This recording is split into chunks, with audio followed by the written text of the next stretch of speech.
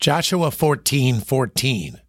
Hebron therefore became the inheritance of Caleb, the son of Jephunneh, the Kenizzite, unto this day, because that he wholly followed the Lord God of Israel.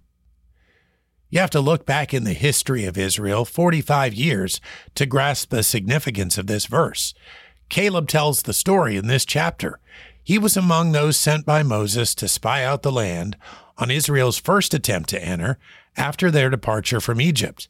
He and Joshua were the only men in the group fully trusting God, declaring, "We are well able to overcome it." But the people refused. They could only see the obstacles and not the God that could overcome all obstacles.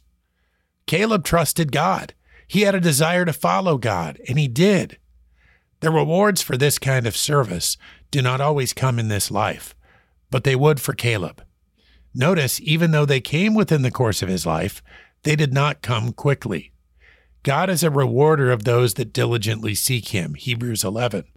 But we have to wait on his timing, remaining faithful to him, understanding that he will always be faithful to us.